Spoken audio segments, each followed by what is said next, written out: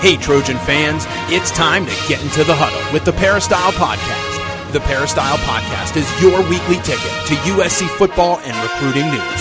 Don't forget, you can download the podcast 24/7 at our website, peristylepodcast.com. And now, here's the host of the Peristyle Podcast, USCFootball.com publisher, Ryan Abraham. Hello, Trojan fans. Welcome to the Peristyle Podcast on a Thursday. Got a real special show for you today. Talking with USC Offensive Coordinator T. Martin on the show. So it should be a lot of fun. We'll get to him in 1 second. Just want to let you know, if you'd like to get a hold of us, you can email us podcast@uscfootball.com, or you can give us a call. Area code 641-715-3900, extension 816646. You can leave us voicemail there. Try to keep it brief, or go to our website, peristylepodcast.com. Click on the left side of the page, and you can leave a voicemail right from your computer or your mobile device. We are on iTunes. We are on Stitcher Radio. We are on Audio Boom, TuneIn Radio. A lot of ways you can consume the show. Please go there and iTunes and leave us some positive feedback. Leave us a 5-star rating. It really helps share the show with other USC Trojan fans that are out there. We want to try to make this off-season kind of interesting, so we're doing a Trojan Twitter Thursdays, or whatever we want to call it. We wanted to have some special guests. We had Kenny Bigelow, USC defensive tackle, on last week, and then we wanted to do something similar this week, and I thought, hey, why don't we talk to someone that made this USC offense go and really got everybody going and got this Trojan team going in the latter half of the football season. All right, so without further ado, let's bring in our special guest. He is the offensive coordinator for USC and wide receivers coach. He's a 1998 national champion for the Tennessee Vols. T. Martin is joining the show. What's up, T? How you doing? Hey, Ryan, how's it going? I'm doing great, and back in the office today and ready to get ready for spring ball. Yeah, I heard you guys had a little break there. I wasn't sure what your time's been like since the Rose Bowl up until now. Yeah, well, after signing day, Coach gave us a few days to see our families and be around our families, and then do some professional development. And so between professional development and just kind of some self-scout work, we also had some family time. And today's our first day back to get going and then get ready for spring ball. So what, as the offensive coordinator, what do you kind of have to do to get ready for spring football? Well, first of all, you want to reflect on last season and the things that we can get better at. For me, it's all about taking the next step and how are we going to get better? How can we focus on each individual player to maximize that player's potential at all of our positions individually, and then as a unit, things that we can focus on to get better at. And also, what do we do good? A trait of a really good team, a trait of a really good offense or defense is being able to do things that people know you're going to do, but you're still able to do them.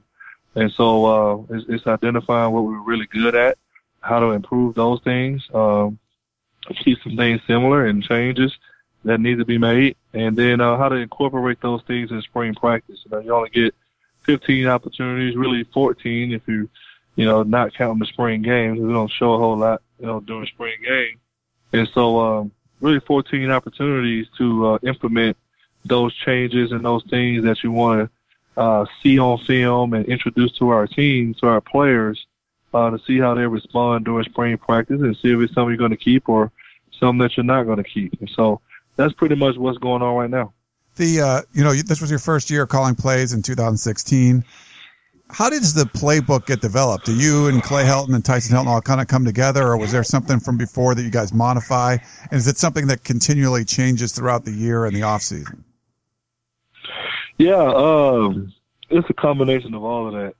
It's when we first got together as a total offensive staff, Coach Helton stayed away and really allowed myself and the other assistant coaches to, number one, look at what we are and what we're going to do and how we want to do it. And so that was a lot of carryover from a standpoint of how we operate that carried over. And then it's who we have coming back, what are their strengths, what are their weaknesses, and how do we put players in position to be the best that they can be.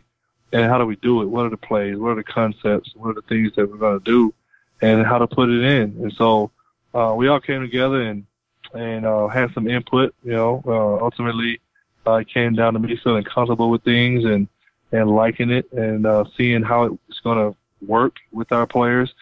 Being that other than me, Clay, myself, and Clay, we had the best relationship with the players and kind of knowing what their strengths and weaknesses were and really what a lot of guys are capable of doing. And so I had to really rely on, a lot of that in my history with a lot of the players with making the ultimate decisions on, okay, what are we going to call in games? And so, but it was a collective effort. Really have been blessed to have coaching staff that we have on offense and really creative staff. We all complement each other in great ways that pushes us to be better. And we're looking for that next step this year.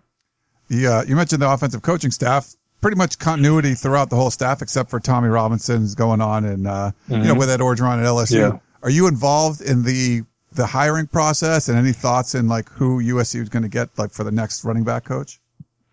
Yes, 100%. And Coach is relying heavily on me and to bring guys in, and we're all going to interview the guys together. And ultimately, he makes the ultimate decision as the head coach. But yeah, he came to me and asked for a list of a few names, and we're going to start bringing guys in here very soon to ultimately find that next running back coach. So is the goal to have someone in place before spring practice starts? Yes, exactly. No question. The obviously, you got to call plays for Sam Darnold for most of the year, and that probably had to be a fun thing. Obviously, he became a superstar. When did you kind of know that he was going to be something special? A year ago, when he first stepped on campus. He's just one of those kind of guys that don't take long to know that he's good. It's kind of that effect you have when you're recruiting players. If we gotta watch the film for 5, 10, 20 minutes to realize if he's a USC type player or not, but he's probably not a USC player. Sam is just somebody that just jumps, from the first time he throws the ball, and when he was down redshirting and going against the defense and the things that he was doing then, and when he had his opportunities to play with the starters and first and second team guys, you just saw it. It wasn't a if he can do it and all of that. It was it's just a matter of time as to when he would get his opportunity, and that opportunity came this year, and he took it and ran with it.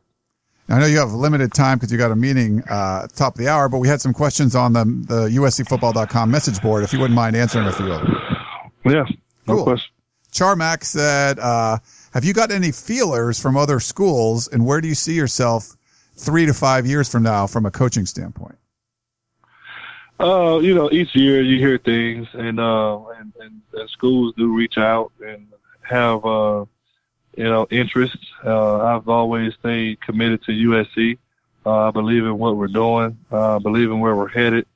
I believe in Coach Helton and his staff and what we're building, and I want to be a part of that. And so I'm not this guy that kind of looks so far ahead. You guys have been here with me for a long time. I focus on the next season, and this year my job is to be the best that I could be for our players and for our head coach and his team.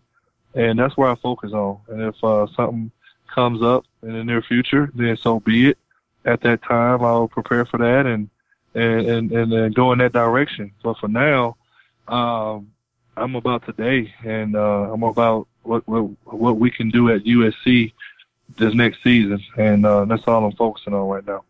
Chewy wrote in and said, does being the offensive coordinator make it harder to focus on recruiting the way you used to?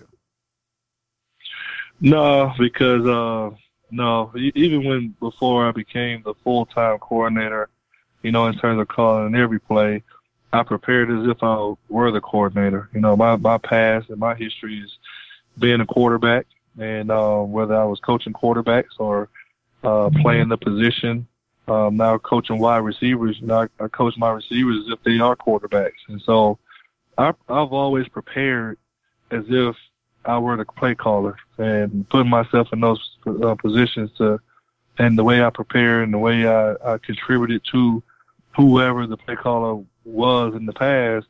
That's just how I am. It's how I've always done it. And so my routine never changed from recruiting to, from being an assistant, coaching wideouts to being the coordinator. I feel like it's something that you got to do. And I'm excited about it.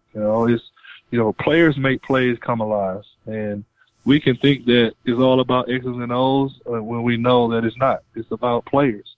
And I don't care what level you're on, it's about players. And so for me, it starts with the recruits. It starts with, getting the best players that you can on your team. And then these plays, you become a lot better play caller when you have great players. We had Skateboard XLB say, what was your feeling going into the fourth quarter of the Rose Bowl? Calm, collected, no panic. There was a groove. I was kind of in a certain groove, the way I was feeling and seeing things, as the game progressed. Sam was really starting to get a great feel. He had a big first half and, third quarter wasn't what we liked, but when you understand what was going on, it was a feeling that I had of confidence. Not one time that I feel like we weren't going to win the game. I didn't know how, but it was just ultimate confidence in our team that we would do what it took to win the game. And so it allowed for me to stay balanced and really not just say abandon the run game and just throw the ball every play. You had to mix it up, and I thought Penn State was doing a good job of mixing up what they were doing. And it was just a fun experience, a good game to call, as well as witness from upstairs. Davey64 wants to know, are we going to implement some jumbo packages for short yardage situations?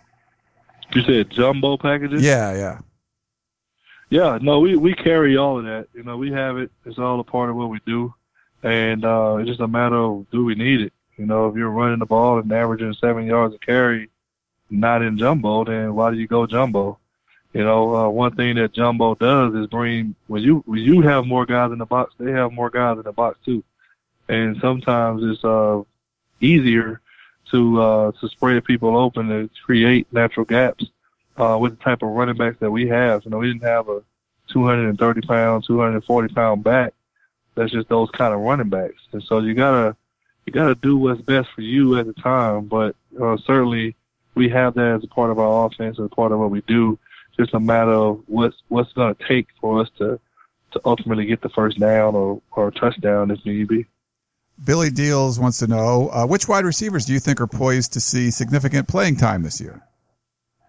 Yeah, this is a cool time at the receiver position because for the first year, you guys, as a fan base, will see some new faces. Really from Stephen Mitchell and Deontay Burnett, those are kind of your older guys in the program at receiver now, and we know how well Stephen Mitchell has been for us, how good he's been for us, and Deontay Burnett emerging as one of those names and faces that people are going to come accustomed to seeing a lot.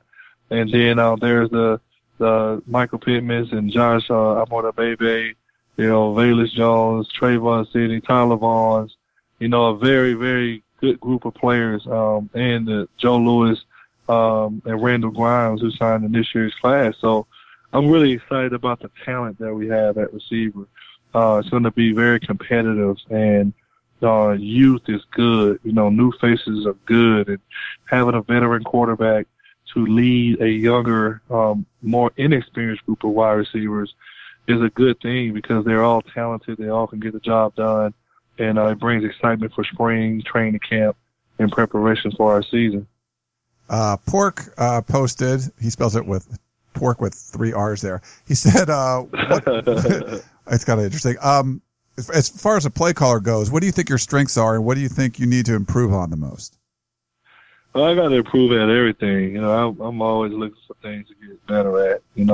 My strengths are the run game. I just, although I coach wide receivers and played quarterback, I was raised in college in the Philip Fulmer system. David Cutcliffe, I was a Pittsburgh Steeler, Oakland Raider, Philadelphia Eagle. And so it's about balance. It's about the run game. You have to establish the run game, and things come off of your run game, whether it's play actions or what have you. And so I say that would be my strength. And then in the passing game as well, feel pretty balanced as a play caller. When you play quarterback, you have to know both sides of the game and protections and all that stuff. And that's just kind of how I was raised in the game. And things to get better at, it just comes with time, and all of the different situations that you come into as a play caller. There's too many to name, and every game is different. Every situation is different, whether you're in red zone or backed up or third downs or what have you. It's just going to come with time and experience. But for me, having played it and for the most part of my career, call my own plays, it's kind of a natural deal for me. 1 hour allowance posted, I'm not kidding, T, 12 questions on, I'm like, dude, just one person. I'll ask you one of them, though. Oh, man. I know. He said, he had a lot of questions. They're good stuff. Once a letter of intent is signed, what type of book or program are the players given for core lifts and training before they hit campus? And is all of this monitored for player development? You talking about lifting weights? Program for lifting weights, but also I guess the playbook stuff too. I don't know if you guys give them stuff early. Okay, yeah. So really the day after signing day, we send over our first few days of installation into both sides of the ball, offensively and defensively. And at that time, you're taking phone calls and calling your recruits to get them caught up. I've had several conversations with the receivers that have signed and getting them ready. Good thing that both are local and they can come around for spring and watch practice and be a part of that experience. But no, you start right away. And the thing for me is while I'm recruiting players, I don't tell them to play calls or things like that, but I like to coach them while I'm recruiting them because it lets you know what kind of mind you're getting. It lets you know how quick of a learner the player is and the retention of knowledge he has. And so once they sign, then you begin to extend that relationship, but it starts right away after signing day. Well, we'll do one more. I know you got to go off to another meeting here. We got a lot of a few minutes. I'll go to come grab me here. So okay, all right. We'll do a couple more. JJ Fight On said, being a former college national champion quarterback, which my wife is very happy about because she was at Tennessee at the time. What advice can you give Sam Darnold as he prepares for the season with such high expectations? To focus on getting better. Simple is better. Sometimes when you have success, when people grab at you, speak at this place, speak at that place, and all of those type of things, people begin to grab at you. But simple is always better, and the routine that he's always had, he'll keep. And Sam understands. This guy is so poised. He's so advanced for his age in terms of his maturity level and understanding of things. And I don't expect him to change. And so we're going to continue to push him to continue to get better. And he wants that and welcomes that. And but that's my advice. It's just simple is better. Keep things simple and continue to do what you've been doing. Cowtown Troy said, looking back, what was your biggest challenge adjusting to being the offensive coordinator and play caller last year? Biggest challenge, I would just say just from a organization standpoint, just being responsible for everything in terms of when you're going to meet, how long, what we're going to talk about, and all that kind of stuff. When you're a position coach, you only focus on your guys and what their needs are, and you understand the grand scheme of things, but it's not necessarily your responsibility to handle everyone's position. But then, you become the coordinator. It is ultimately your job to make sure everyone's on the same page and that we're all pulling in the same direction. At times, coach the coaches, and the coaches will go out and coach their players. But that's what I would say would be the main thing. Like I said, I'm very fortunate to have the staff that I have here, guys with experience, guys that don't have to worry about, their what they do in their room and how they coach and how they transfer the information that we spoke about as a staff to their players. Like, our guys are spot on. These guys are great. and we work great together. Frosty Fan has a good one. He said, Coach Martin, if I was a recruit and we were having our last home visit, what is your pitch to me to go to USC over Alabama and Ohio State? Let's say I'm the number 10 wide receiver in the country in the 2018 class. I'd love to know what it's like to be like that recruit in that moment. If it's the last visit, then we're pretty much past all of that, my man. Hopefully your mother has cooked some really good food for us, and we're sitting down having a nice meal. But again, it's the opportunity to come to a top 15 university, private school education. That's second to none. To live in the city of Los Angeles, that I know you're a young man and you want to have a lot of fun, but the city of LA is a training ground for opportunity. And when you're a Trojan in Los Angeles, that's the side that you want to be on. And those are great universities. We don't have anything bad to say about those other schools, but we have so much to say about USC that we don't need to. And our football tradition, our NFL pipeline, Hall of Fame pipeline, and at every position, and so that's the things that I would sell at USC. Those are the things that we do sell. And the Trojan family and our alumni, they do the best because Trojan for life means Trojan for life. Kind of along those lines, Autopilot 1 says, what makes you such a successful recruiter? Relationships and telling the truth. It has cost me some guys that I may not have signed, but ultimately, at the end of the day, it's lifting a family and a player in the eyes and being able to tell them the truth and let them understand that you come play here with us, that we're going to have your best interests at heart all the time. You're going to get coached to the best of your ability and give you the opportunity to be successful on the field, and everything else takes care of itself. If you stay out of trouble and you go to class and do what we ask you to do, this program and this organization is built for success. You just got to do your part, and that's pretty much it.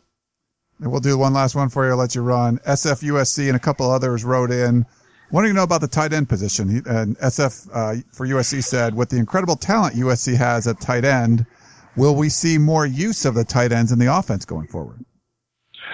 Yes, you saw last year with Daniel, Tyler Petit, Taylor McNamara, those guys. I think we had a better year for tight ends here since the time that I've been here. A lot of production on the tight end position, but then signing Josh Fallow, Eric Cromenholt, and then having last year Kerry Angeline redshirt. Now, you're going to look at a room that 2 years ago we were scared to look at that room. We were like, oh, my God, what are we going to do at tight end? And then now you look up, 4 or 5 guys that are unique skill sets, that are big bodies, that can run, that can block, and be that dual threat tight end that we like to have in our system. And so that position in and of itself is going to bring growth in our system, and really excited about getting started with those guys. He's the USC offensive coordinator and wide receiver coach. You can follow him on Twitter at CoachT17. T. Martin, thanks so much for taking some time. I know you got a real busy day, but thanks for carving out a little bit for us. No problem, Ron. Take care, man. Fight on. All right. Thanks so much, T. Everyone else, thanks for tuning in to the Peristyle Podcast, and we will talk to you next time. You've been listening to the Peristyle Podcast, presented by USCFootball.com. Be sure to tune in next week for the latest news on Trojan football and recruiting.